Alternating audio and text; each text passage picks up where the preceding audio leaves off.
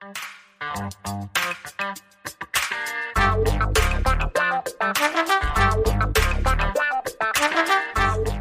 guys, Montel here, and thanks so much for tuning in to this edition of Let's Be Blunt with Montel. Our guest today is a prison reform, addiction, and recovery advocate. She's a recovering addict herself who has been sober now for over 9 years. She served time in New York and in Arkansas penitentiaries and stepped out of prison for the last time in 2013. She's been out of prison now for about 7 years now, and in that time, just has become a full-time YouTuber with over 445,000 subscribers, and she received her bachelor's degree in correctional program support services. She uses her platform to help people better understand addiction and the U.S. prison system. She recently revealed on her YouTube channel that she uses medical cannabis to manage her insomnia, depression, anxiety, and PTSD, and has received an overwhelming amount of support from her audience for that. Jessica Kent, thank you so much for being a part of Let's Be Blunt with Montel. Thank you for joining us today. Thank you for having me. Absolutely. I mean, I want to start at the last thing, but I want to start at the beginning. So let me start last and go back. I can understand why people have, or some people would question how you could say that you're sober, but you use cannabis, but you're using cannabis under a doctor's guidance, are you not? I am. I have a medical marijuana card. But I don't want to give people at home the impression that, for them to think that there's something wrong with a person who is sober from opioids using cannabis, because we now know that, and there's been research that's been done that has proven that cannabis is an effective, exit drug for opioid addiction. Is it not? It's not only an effective exit drug, it literally saved my life. And for a really long time, I was on supervision, probation, and parole for years, from 13 to 28. And they knew I had substance use disorder, and they restricted cannabis. They wouldn't allow me to use it at all. And, there comes a time where you realize my substance use disorder was not the only problem. The underlying issues was my mental health. And I wasn't treating that. I was literally white knuckling my addiction problem while completely ignoring my mental health. And I understand that this path is not for everyone. I will never get up here and say everyone should use cannabis in recovery or otherwise. This is my journey and this is my path. And, it is doctor supervised. I completely believe that I am in recovery because now I'm treating my mental health. So it's just a unique journey for me. PTSD and insomnia is no joke. And having to do that for years and years by myself, it just got to be too much. So I'm beyond grateful for my path. Yeah, and I want to make sure people do understand whether you're. There's some people they're rolling their eyes right now who are tuned into this podcast, thinking, "Well, how can she be in recovery if she's really using cannabis?" It's because the same reason why a person in recovery can use other prescribed medications that a doctor prescribes to them, because they feel that that's what the person needs to get to their next level. And unfortunately, or I say fortunately, everybody in this country is entitled to a private conversation between themselves and their doctors. And the fact that you share yours with the public, but, I don't think anybody has a right to step in between you and your doctor and suggest what's better for you than your doctor would. So I back you 100% on that. I want to go back for a minute because your problems with addiction started very early in life, did they not? They did. I started with alcohol when I was 12. And wait, what was going on in your life that made you? Were you just a rebellious little tween that wanted to go sneak in the kitchen and grab a bottle, or what made you venture down that path to begin with? It's a really good question. I grew up really poor. I grew up in Section 8 housing, and we were evicted all the time. I'm going somewhere with that. I would transition from school to school. Sometimes I would spend 6 months at one school, go to another school, and go back to that first school. So I didn't have many friends. I was constantly bullied and picked on, and I was very reclusive and introverted naturally. So when I was 12, I met a girl in detention. That should have been my first red flag, but it's fine. And I went over to her house after school, and she gave me a beer. And I thought, it tasted absolutely disgusting. But I realized you're not awkward and shy and quiet. You're social and you feel good. So I thought that was kind of the answer to my issues with social anxiety and just being shy and introverted and standoffish with people. Alcohol addiction, took hold really quickly, and alcohol led to pills because I was actually jumped when I was 13. It cracked my ribs, smashed my face, and I was prescribed OxyContin at 13 years old. So alcohol transitioned into pills transitioned into heroin transitioned into meth. So my substance use disorder was almost 10 years long. Wow, from age 12 to 22? Mm-hmm. Wow. And I mean, during that period of time, let's go back again. I find it a 13-year-old who's got an oxycodone addiction. Did anybody else recognize that or see that? Yeah. So I was getting in trouble in school all the time, cutting school, not showing up, getting in fights, doing anything that I could to get pills or cocaine, anything I could find, really. So at 13, it's a little bit more challenging to facilitate your addiction. It started then, but I wasn't an everyday user then. At that time, I thought, I just party. I have a good time. I have fun. I'm the Chris Farley of the party, and I didn't see that addiction was a problem. I didn't think alcohol was a problem at all. Everyone around me could drink and then not need it on like a Monday morning or so. I needed it every day. And I didn't understand that I would ever have a problem with addiction. To me, a drug addict, I had this idea of what a drug addict was, and it wasn't me. It was someone over there that maybe is homeless or struggling. And I'm not that person until I became that person. Right. But in the beginning, we don't think that that's ever going to be us. So like 12, 13, 14, 15, you're still going to school, but you're still copping drugs wherever you can get them, and you're drinking. Are you drinking every day? I am drinking Jack Daniels straight out of the bottle every day. And that was something that probation couldn't test for, wasn't testing me for. I'm sure they could have. I'm not exactly sure. Wait, you were on probation that early in life? I was on probation from 13 to 28. Well, probation transitioned to parole, right? But 13, what were you on probation for? What did you get in trouble for? My first battle with that was PINS probation.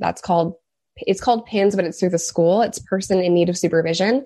That was for cutting school, getting arrested for underage possession of alcohol and drinking and just kind of minor things. So that was my first issue with probation. That turned into youth probation for fights. And then... What age are you there? 14 or 15. Okay. And then I received my first felony at 17 for criminal sales of a controlled substance. I learned pretty early that if you sell drugs, you make money or get free drugs. That was really all I wanted to do. Have a little bit of money in my pocket. Like I said, I grew up really poor. Not that that's an excuse, but I justified that as a teenager, and free drugs. So ultimately I got arrested for that at 17. And then my final charges were at 21 or so for possession with intent to deliver meth, delivery of meth, and simultaneous possession of drugs and a firearm. And I thought that was going to be my life. Well, wait a minute. I want to back up here. So 17, you get your first felony. Did you end up going to jail? Were you in the court? Or how long did you spend in jail? Yes. So I was sentenced to 1 1/3 to 3. But that wasn't the only, issue that I had. I was constantly getting violated. Excuse me. It's okay. I was constantly getting violated for using drugs, drinking, curfew violations. These are all technical violations with parole. And I would serve 6 months here, 90 days here, 30 days here. And because these are really short stints, I also justified that. And I thought, it's not that big of a deal. What's 6 months? And which state were you getting incarcerated in? That was in New York. Mm-hmm. And, this put a lot of stress on my parents and my family. So at 18, my parents finally kicked me out. They just had enough.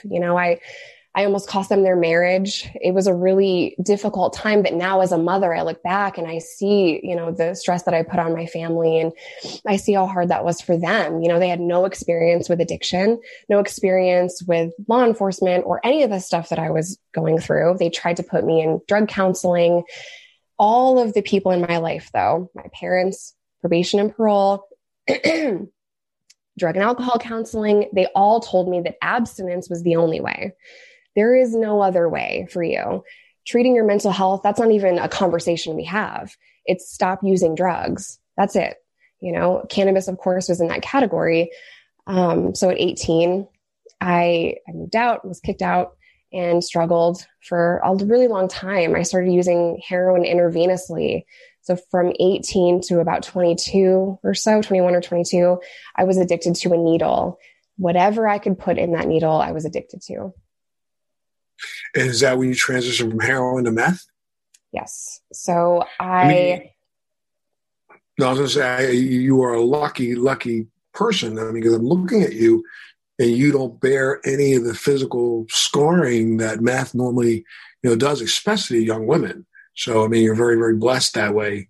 But, the first time you tried meth, why were you transitioning from heroin to meth? Yeah. So that's a story. I went on the run from some charges in New York that I was innocent of. Some people got involved in a robbery. And even though I knew I was innocent, I know the criminal justice system. I can't fight that from county jail. They're going to force me to take a plea on charges I'm innocent of. So my rationale was go on the run, get a lawyer, detox, not in a jail cell, in a hotel room, and figure it out. So I did just that. I went on the run and found myself in Arkansas, and everyone there was doing meth. And at the time, I had about 3 months sober from heroin, and I felt so strong. I felt like I could take on the world. Heroin addiction is a monster, and I've detoxed cold turkey probably 24 times. So having done that for the last time in 2011, I thought I can take on anything. Look how strong I am. Unfortunately, I never treated my substance use disorder. So getting around people that were using meth, it was only a matter of time before I started using as well. And I don't know if you want to get into the details of the first time I used. It's pretty graphic, but intense. Sure. Why not? Let's tell people. Okay. I bought $50 worth of meth, what I thought was $50 worth. Someone really hooked me up and gave me $150 worth. I had no idea how to use it, but I shot it intravenously. And I remember just clear as day, mixing that up and putting it in my arm and being afraid that other people in this really disgusting condemned trailer that I was hiding out in would know that I used meth. I've been here trying to get people sober, and I'm now relapsing and I'm using. So I go to stand up and I try to clean up my mess as fast as I can so no one knows what I had just done. And I fell down. I couldn't see. My vision went completely out. I couldn't hear anything. All I heard was the wah-wahs. My ears were ringing as if a bomb had gone off and I had a concussion or something. It was really intense. I couldn't breathe and I started to hyperventilate. And after probably the longest 90 seconds of my life, a calming came over me and I was able to tell myself deep breaths, calm down, take a deep breath. I had to slow my heart rate somehow. I was having a full-blown panic attack. I thought I was going to die in this trailer. And after a while, my vision came back, my hearing came back, and I stood up. And instead of being afraid of what I had just done, instead of being afraid of dying, I thought it was the best thing in the world. And that is how sick I was. That's how sick addicts are. We're not really afraid to die. We just want that feeling so that we feel good. And, I share that on my YouTube channel so that people understand just how sick the disease of addiction really is. And from that point on, I chased that feeling for about 6 or 7 months before I got arrested again. And you are what, 19 years old now? Or you 20? I'm 21 or 22, about to turn 22 or so, maybe 23. I'm sorry. And what did you get arrested for? This is in Arkansas now. This is now in Arkansas. I got arrested for possession with intent to distribute. So I had 2 ounces and they hit you with intent, delivery of meth, and simultaneous possession of drugs and a firearm. Stay with us. We'll be right back. Do you want to know how to become a social media influencer, how to grow an online business, how to make money from your laptop and build a profitable online company? Well, I'm going to show you how in my podcast, Living the Red Life. I built $1 million company at the age of 25, a $10 million company at the age of 30, and now I'm the A-list celebrity marketer that speaks around the world on how to transform businesses and make them profitable using Facebook ads, marketing, social media. My name's Rudy Moore, and I'm super pumped to bring you my podcast, Living the Red Life. I know this is going to become your new favorite podcast, and I'm going to show you how to grow a profitable online company step by step every single week. Wow. And so you're standing in a court and the judge slams down the gavel and says guilty and sentenced you to how long? I was sentenced to 5 years, 15 suspended with 40 years exposure. That's a lot to say that if I ever commit another felony again, I am going under the jail. And I knew that that was going to happen. I was not surprised when I was arrested. I kind of figured that's the lifestyle I was living. I knew the risks. The only surprise I had was during that arrest, a couple of weeks after, I found out I was pregnant with my first daughter. And I was shocked and terrified. I can go to jail. I don't know how to do that pregnant. I don't know how to have a baby in prison. I was terrified every step of the way. So and you're detoxing right now. At this point in time, you're starting your forced detox because you're in prison, right? Forced detox. They don't give you any medication in Arkansas, and many states don't allow you to have medication for detox, which is kind of what started my need to fight for prison reform. Is not only myself suffering, but seeing all of the women come in and suffer and detox with nothing. And, not even just the pain of detoxing. It's dangerous to do that with nothing. They're not even getting clean drinking water. So medicine is not even on the list of things that they're going to get. But about 3 weeks into my jail sentence, I realized something is wrong. Something's wrong with me. This is not just a regular detox. I've been here before. And that's when I was given a pregnancy test. So, and now just take me through what was going through your mind, Jessica. I can imagine I screwed up. I'm like, this is crazy. But to realize that you're going to be locked up for the next 5 years and going to be delivering a baby in 8.5 months in a cell. What went through your mind that day when that nurse looked at you and said, "Did you know you were pregnant?" Well, she was very busy that day and wanted me out of her office. And she just said, "Oh, that's what's wrong. You're pregnant. You can go back to the pod now." I was like, "Excuse me? You have the wrong one. I'm not pregnant. So you better check that again." And she's like, "Okay, crazy." I was in complete denial. There's no way I'm pregnant. And I was interrogating her as if she had something to do with that. But the only way that I knew how to deal with it for a couple of months was just to deny it and to act as if that's not really happening. I have to fight a case. And to be honest, I didn't have much fight left in me at that point. I was drained. I was tired. 3 weeks before my arrest, or maybe 4, I almost took my own life. I was that depressed. I didn't think I could get sober. And, my depression is very severe. And I've had battles with, suicide attempts, my whole life. So now I have to fight for my freedom for a human I haven't even met before. I can't wrap my head around that right now. But something in me told me to fight anyway and to just pretend, act as if you're strong enough because you will be one day. I wanted to be strong for her, and eventually I was able to be, but that took a lot of time. My first offer on the table was 20 years. And in Arkansas, they make you do a third of your time. But I'm a New Yorker. You tell me 20 years, that means almost 20 years. You do 80%, right? So I'm not signing that. Then they came back months later, 6 months later, and said 10 years. And I said, we're negotiating. No, I'm not signing that either, but we're talking about it. Cool. And I kind of just kept that fierceness, and I refused to sign 20, refused to sign 10.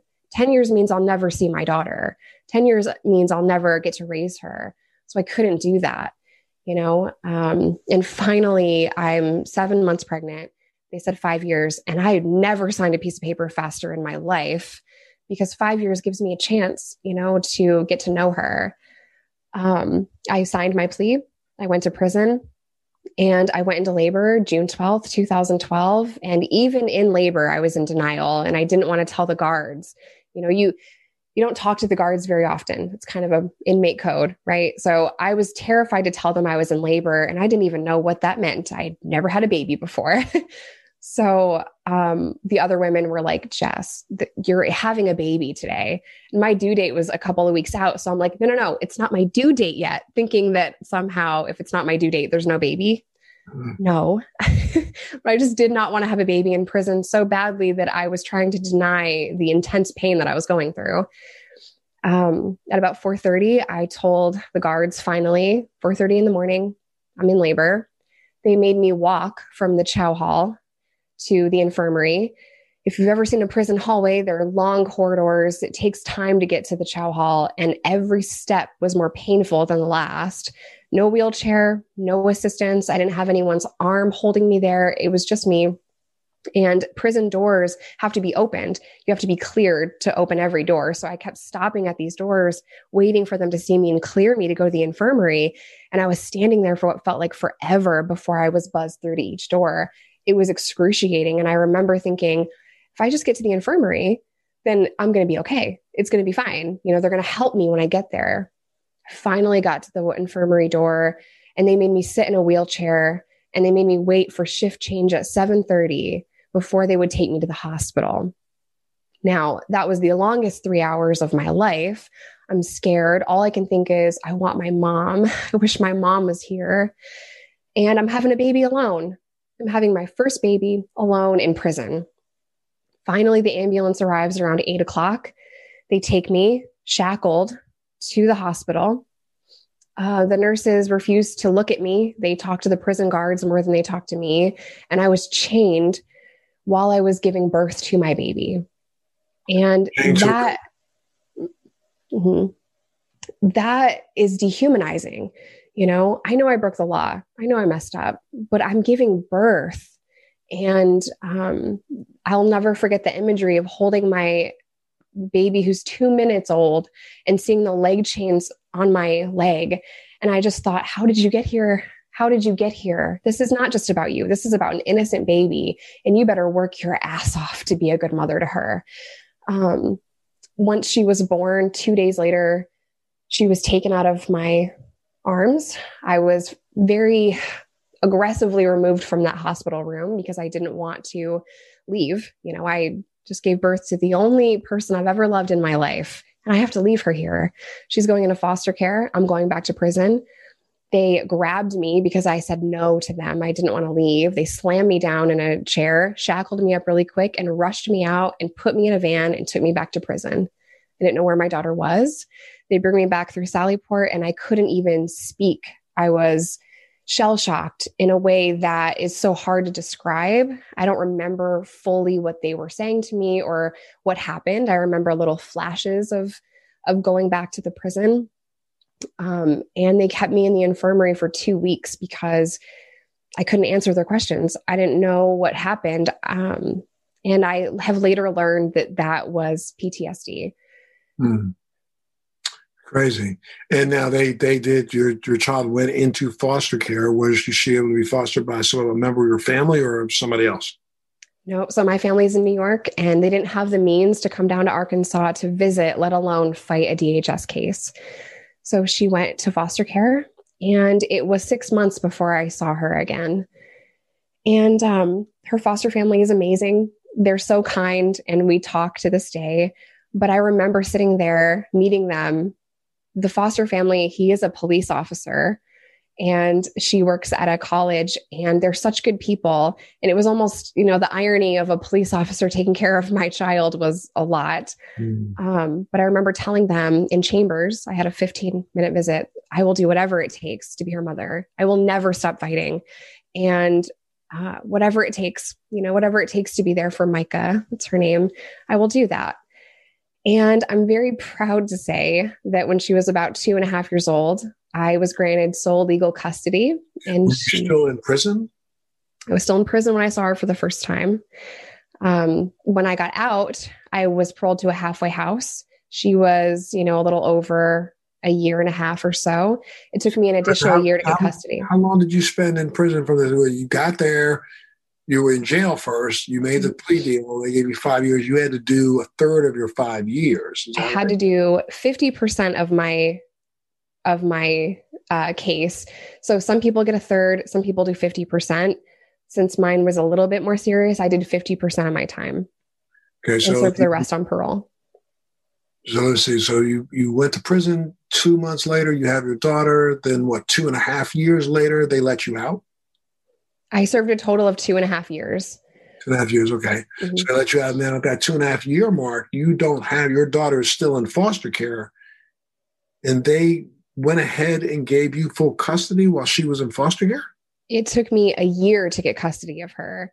So when I first got out, I went to a halfway house. I had to get a job and an apartment and a car, and I had to work all of these things. I had to do meetings. I had to do hair follicle drug testing, counseling, child abuse testing scores. I mean, the list of things they wanted me to do was enormous. And they placed her 4 hours away from where I paroled to. So I would drive 4 hours. I didn't have a car at first, so I had to hustle to get a ride to even see her. Drive 4 hours. I would get her for 2 hours, and then I would drive home 4 hours. It was an enormous struggle, and I completely understand why some people just give up. The whole time I had caseworkers telling me, "You're not doing enough. We're going to petition to terminate your rights. This isn't good enough. She's good where she is. She's been stable this whole time." And every step of the way, I told them, "She is my flesh and blood. I will fight until I die to be her mother." And I was relentless in that. I knew that she belonged with me. This is mine. This is my baby. And I'm going to do whatever it takes. So it was over a year after my release that I got custody. Yeah, custody. And that was because you basically checked off the list of everything you were required to do at a job, at a car, at an apartment. Financially stable, you had bought her clothes and all those things that you were checked off that you had to do. You did that. Now she's with you. Mm-hmm. Yeah, she came home, and I remember thinking the day that I got full custody of her, I thought, now what do I do? Right? I mean, I've never been a mother before. So that was a journey in itself. I also had to learn how to be comfortable in my own skin. I had battled substance use disorder all my life. So that was a journey. Learning how to be a mother was a journey, and what kind of a mother I wanted to be. I had a lot of time to reflect on that in prison, and then the year that I fought to get her. So, the struggle was hard, but it made me who I am. And I'm so grateful every single day just for my freedom. And of course, to get to be Micah's mom. It's amazing. So you got out after 2.5 years. Now, were you on parole? How does that set up? And how long did the parole last? Are you still on parole now? Tell me about it. Yeah, I was on parole the whole time. I recently got off parole. I think it was 2019. So I'm off parole, and now I just have a suspended sentence through the state of Arkansas. So I have to, not go back to Arkansas or commit another felony, which I will not do. Right. And where do you live now? I live in the suburbs of Chicago.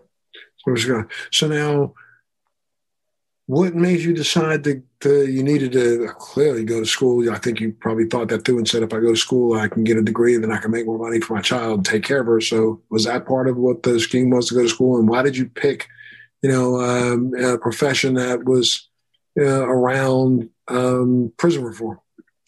Well, I was a little mad at the conditions in which that I had to live and other women had to live in prison. And it kind of just lit. That spark had been lit in prison. I saw a lot of women struggle, and I thought to myself, the world does not know what women go through in prison. New York was a very different environment than Arkansas was. Arkansas made you do chain gang without the chain. And that was in the Arkansas heat. My hands would be cut up and bleeding on this chain gang. Women were denied feminine hygiene products. The water was brown. I mean, the conditions were just barbaric at times. I gave birth chained to a bed, so I wanted to share my story. I know that I'm not the first woman to have gone through that. And I know I'm not the last. And I think the more the more stories we can get out, the more people that will come forward and share their story in prison, the more, we're going to bring awareness to it. So in getting my bachelor's degree, I wanted to kind of distance myself from my past in a sense. I was a drug dealer, but I'm not anymore. So it was kind of like the paperwork. I've been studying psychology and prison reform all my life. So I wanted to make it official. And then I kind of just am an accidental YouTuber. I was volunteering to record little videos for a prison reentry class, the same prison that I went to in Arkansas. And I was fired from my volunteer job. And then I was like, wait, hold on, I have a lot more to say. And that's kind of how YouTube took off. God, and then you got fired. Why? Because you were being too real in your videos, or what? No, the teacher quit, and then the new teacher didn't like what I was saying. Maybe she thought I was too real or too blunt about the way that I was talking to the women. But, we need that. We need examples of people getting out of prison and staying sober and being successful. Women need that. Women empower other women. So I was very upfront and honest about all of the struggles with foster care and with struggling with my mental health and substance use disorder, and how every obstacle that was thrown my way, I was able to, kind of defeat and do better. Nothing was stopping me. And I think women in prison need to see that, so I was a little honest about things. And maybe my frustration transferred over in the videos. So then, okay, so now you moved to Illinois and you're outside of Chicago. And when did you go see, what made you think that you're not violating your parole, or you're off parole now, so you're not violating anything by using cannabis to help you recover, or are you? I'm not violating parole. I'm off parole. But my mental health worsened over time. I think in the beginning, I was so focused on getting my daughter, so focused on paying my bills and staying on the right track, staying away from bad people, not selling dope. I was so focused on that still I was not treating my mental health. Over time, I couldn't white knuckle it anymore, and why should I have to, right? So my insomnia was the first clue that something needed to change. And in the past, I would use breathing techniques and essential oils, and I would do everything I possibly could to go to sleep. Melatonin, hot tea. I mean, the list of things I had to do to try to go to sleep was just crazy. And it became exhausting, So I just decided I need to see a doctor. And I knew, and I was very open and transparent with him, that taking pills is such a trigger for me. Even having a prescription pill bottle on the counter is a trigger for me. And I didn't want to go that route. If there was another way, I wanted to explore that. And the idea of using cannabis in recovery was always there, but I couldn't do that on parole. And, I was a little bit nervous to have that conversation with him just because of my past. And then when I realized that my nervousness comes from propaganda and complete blatant lies about cannabis, I kind of pushed that to the side and started smoking. And it makes me cry when I think about it, but the immediate stress reliever was insane. I got the best night's rest of my life day one, and it's just been helping me so much. I take CBD throughout the day for my anxiety, and then I smoke at night to go to sleep. And it just is helping me get through. If you've never slept, if you've never battled with insomnia and not gotten a good night's rest for 5 days, 6 days, it's just too much. So I couldn't white knuckle it anymore. And now what do you do now? Do you actually work in programs where you do counseling for women in prison, or what do you do? So I don't. I'm a full-time content creator for YouTube and TikTok, and I have a podcast. So right now I do everything online. I interview different people. So I'm an influencer, I guess, but I don't really like that word. And hopefully some other opportunity comes my way to actually get out and work with people. COVID kind of stopped everything that I had, coming up, but I'm hoping to either work in prison or work in rehab or with veterans. Anywhere that'll take me is fine. So making content is great, and I love what I do, love my followers, and they're so kind and encouraging, but I really want to start working, within my community and working with people. Yeah. And so now when the podcast that you're doing, do you just address your story, or what's your primary focus? So just crazy stories, or bringing on different people that want to share their stories. But we talk about everything from, I've had cops on my podcast, so I'll talk with them and their experience, or we'll talk about prison or mental health or substance use disorder. I'm really open to talking about all of the things that a lot of people don't want to talk about. I think that is what makes, my brand so unique, is that I put it all out there, all the dirty laundry, all the stuff. My life is not Instagram. My life is not perfect. And I share all of that, every struggle I have. And I encourage my guests to do the same. I think that's going to do so much for people. Mental health is a huge battle. And if people feel less alone, I think we're really going to start to make a difference, so it's not for everyone. It's definitely challenging. And now, is it easy for you to find cannabis in the Chicago area? Or you have a medical program in Illinois, right? Right. So I have a medical marijuana card, but we are completely recreational. So there's weed stores every 3 miles or so. So it's not hard to get. Got it. And would you recommend, again, you said you're not telling it's for everybody, but would you recommend other people who have gone through your kind of situation and haven't found relief to at least go and talk to a doctor and see if a doctor can help them the same way they helped you? Absolutely. But I always say, go see a doctor and understand marijuana can be a huge trigger to some people in recovery, and you have to be self-aware enough to say, I just can't do that. I'm going to find another way, and the underlying causes of substance use disorder are our mental health. A lot of people use to self-medicate. So if marijuana is going to be a trigger for you, please do not do that. Definitely see a doctor and be honest with yourself. Some people need ADHD medication or, sleeping medication or things, antidepressants. If that is your journey, go see a doctor and talk about it. I definitely don't believe in cannabis for everyone, but it's what's working for me. And I will always share what's working for me. We're all different though. So definitely see a doctor first. So you're doing really well now. I understand you're recently engaged. Is that right? Yeah, I'm recently engaged. You have 2 children now? We have 2, Micah and Riley. Micah and Riley, both girls? 2 girls, yep. 2 girls, good. And so what do you think, what's next for you? I understand that Hollywood's come knocking already, are they not? Some things are in the works right now. I'm working on a memoir and hopefully I'll have a book out soon. Cannabis Talk 101 is interviewing me at G4 in Vegas at Mandalay Bay. So I'm definitely looking forward to that. And we'll just kind of see, where it goes. Gotcha. Well, I know that, you, through your own firsthand experience, have a lot to say about prison reform. What would be the number one thing that you think needs to happen right now when it comes to prison reform in America? I think before we start working in prison, we need to change our drug laws. And, most people that I met in prison are not evil criminals that need to be taken out of society. Prison is important. It keeps dangerous people away from us, right? But it's also housing people that are broken. It's housing people that are mentally ill and struggling with substance use disorder and mental health.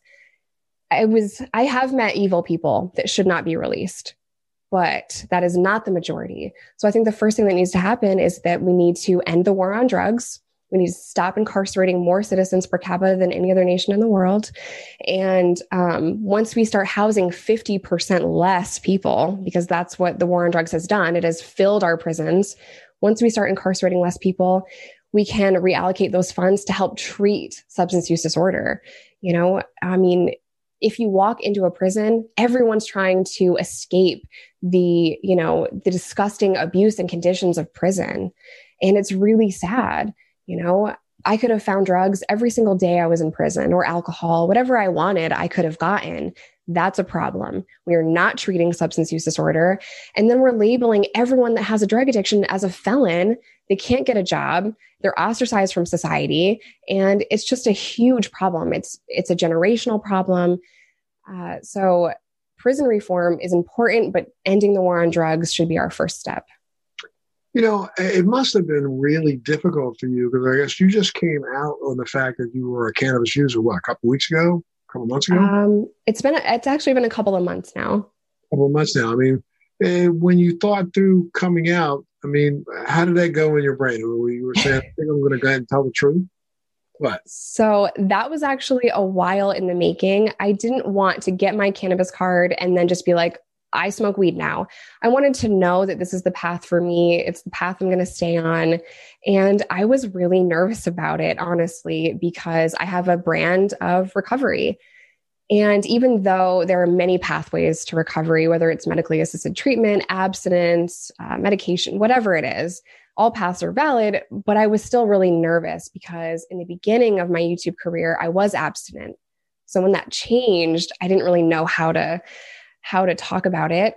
And there's a fine line when you do what I do from, sharing everything and being transparent and having a personal life and kind of keeping things to yourself. That line is razor thin sometimes, especially when you talk about the stuff I talk about. So eventually I kind of just was like, you know what? I think I'm doing more harm than good by staying silent. I think that I'm being selfish because I was just so worried about the negativity that would come in that I didn't stop to think about how many people this would help, and that is where my mind was changed. Once I realized that so many people, are on cannabis, so many people feel as though they're not sober and they're ostracized from that community. So many people don't understand every component to addiction and recovery. I just need to come out of the weed closet. I mean, and do you feel like you just said some people think that they aren't sober because they're using cannabis, but if they've off the opioids, they are sober from opioids. So it's kind of like in the middle of the road, but you are sober in one sense and medicated in another sense. But there are a lot of people who are sober and medicated, right? Right. And the recovery community can be kind of toxic where people don't realize that they're putting you down by calling you not sober. Sometimes they think they're just trying to help you, but they're not doctors. So I don't attribute my recovery to a 12-step program. Well, I think it's great. I think that kind of toxicity hurts people when they're like, you have to be abstinent. It's like, well, okay, Linda, but my mental health is not good right now. So I need a doctor as well. So I think that we need to kind of change how we view addiction. A lot of that just comes from stigma and not understanding, the full scope of it. Gotcha. Anything else you want to add? Thank you so much for having me. Thank you for being here and being a part of the show today. I'm telling you, I think you've definitely opened the eyes of a lot of our viewers. I think if you can just have an open heart and an open mind when discussing prison and substance use disorder, the world would change. I think it's easy to not think about people in prison or not think about addicts because, out of sight, out of mind, but we need to help our community. And that starts a lot of times with our homeless population or addicts or people in prison. So, hopefully I can continue to change minds and just be as open and transparent as I can. No, thank you so much. And now if people wanted to find out more about you, where do they go? How do they get a link up to you? So everything is self-titled. My name is Jessica Kent. You can find me on YouTube, and my TikTok is popping right now, which is really weird. Didn't mean for that to happen, but it's Jess Kent 12 on TikTok.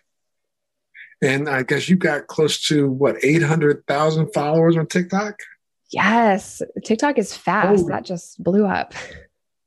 Holy moly, girl. You got 440,000 on YouTube and 800,000 on TikTok. You have blown up, and congratulations. And I wish you much success, especially on this road to lifetime recovery. Thank you. I'm unbelievably blessed, and this has been a pleasure. So thank you again for having me. No, thank you so much. And you always have a home here. If there's anything you're working on and you want to share with our viewers, make sure you come on back. We'd love to have you. Stay safe. Love those kids. And take care of your husband-to-be. And make sure you tune into the next edition of Let's Be Blunt with Montel. Thanks for joining me on Let's Be Blunt with Montel. Please make sure you're subscribed and hit the bell to be notified when new episodes post each week. We'd love to hear your feedback also, so please send us your comments.